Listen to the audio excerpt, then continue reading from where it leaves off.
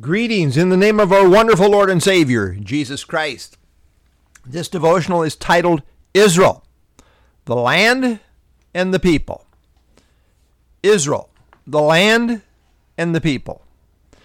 Israel is a name for both the land of Israel and for the people of Israel. They go together like body and soul. They belong together as ordained by God. Someone has well said that to be a Jew is to be on a journey to the promised land.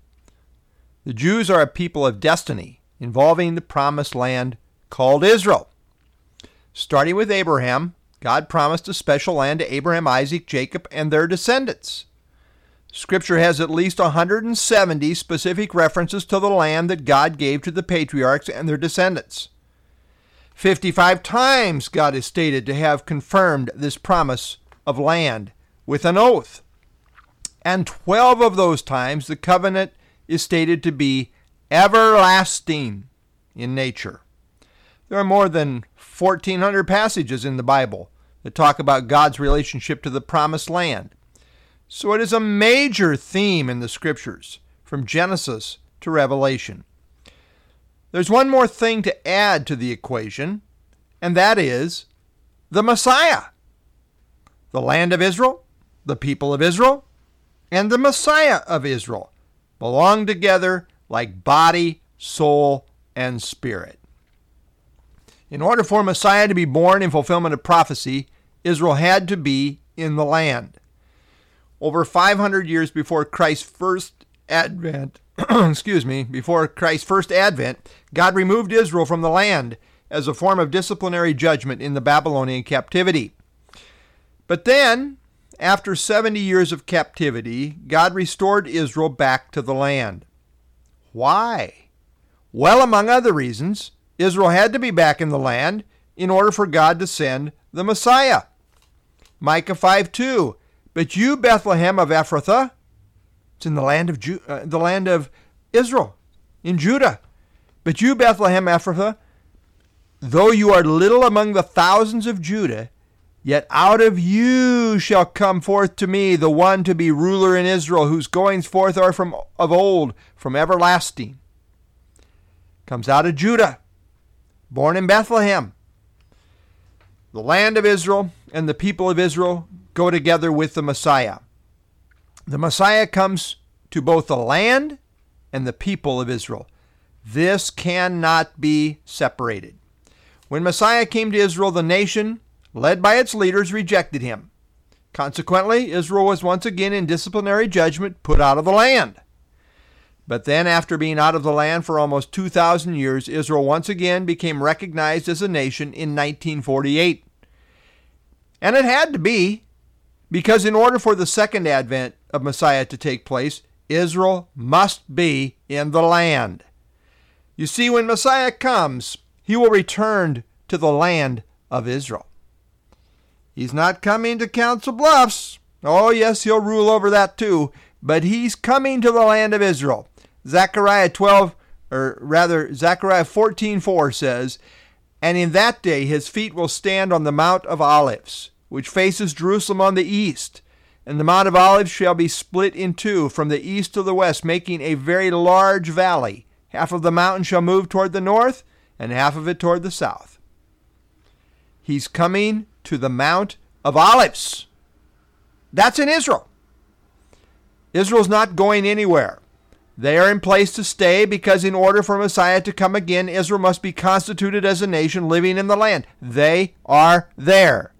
We are waiting. The stage is being set.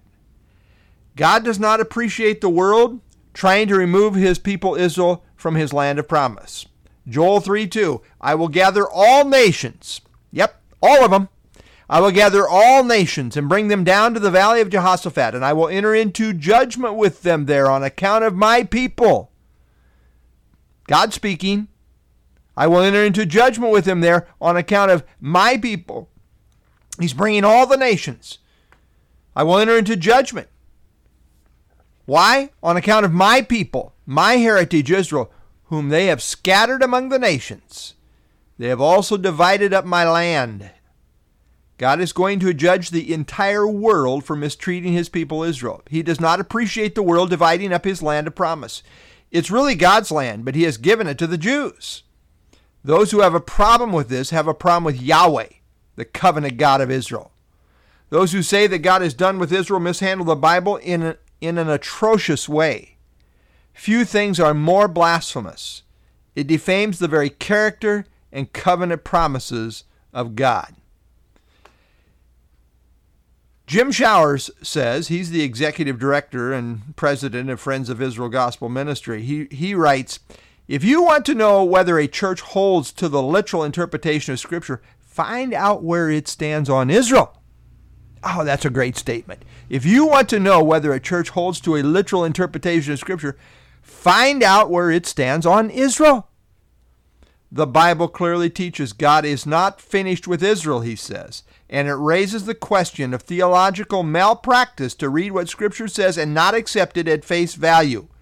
End of quote. Amen. The land of Israel, the people of Israel, the Messiah of Israel cannot be separated in the sense that they are destined to be together. Jesus at his second coming is coming back to Israel. And when he comes the next time, he won't make a quiet and meek appearance. He will come roaring as the Lion of Judah. Joel 3:16-17, the Lord also will roar from Zion and utter his voice from Jerusalem. The heavens and the earth will shake, but the Lord will be a shelter for his people and the strength of the children of Israel. So you shall know that I am the Lord your God, dwelling in Zion, my holy mountain. Then Jerusalem shall be holy, and no aliens shall ever pass through her again. Lord, we thank you for your word. It's clear on this matter. We know that Israel, the people of Israel, the land of Israel, they belong together. Yes, they have been under discipline. It's the times of the Gentiles. And yet, Lord, we see as we read the whole account of Scripture that the land of Israel and the people of Israel are destined to be together, and it will be in conjunction with the Messiah that this ultimately takes place in the full essence of restoration. Lord, we thank you for the Word of God. Israel had to be in place at the first coming, and the Messiah had to be born in Bethlehem. Israel has to be in place in order for the second coming to take place. They're there. They're in the land today. And so, Lord, we see the fulfillment of prophecy as we await the coming of the Lord Jesus Christ. First for the church in the rapture, and then, of course, after the tribulation period, to the earth, as the Lord returns to the Mount of Olives to set up his kingdom and rule and reign from the holy city of Jerusalem. Even so come our Lord Jesus. We pray in your name. Amen.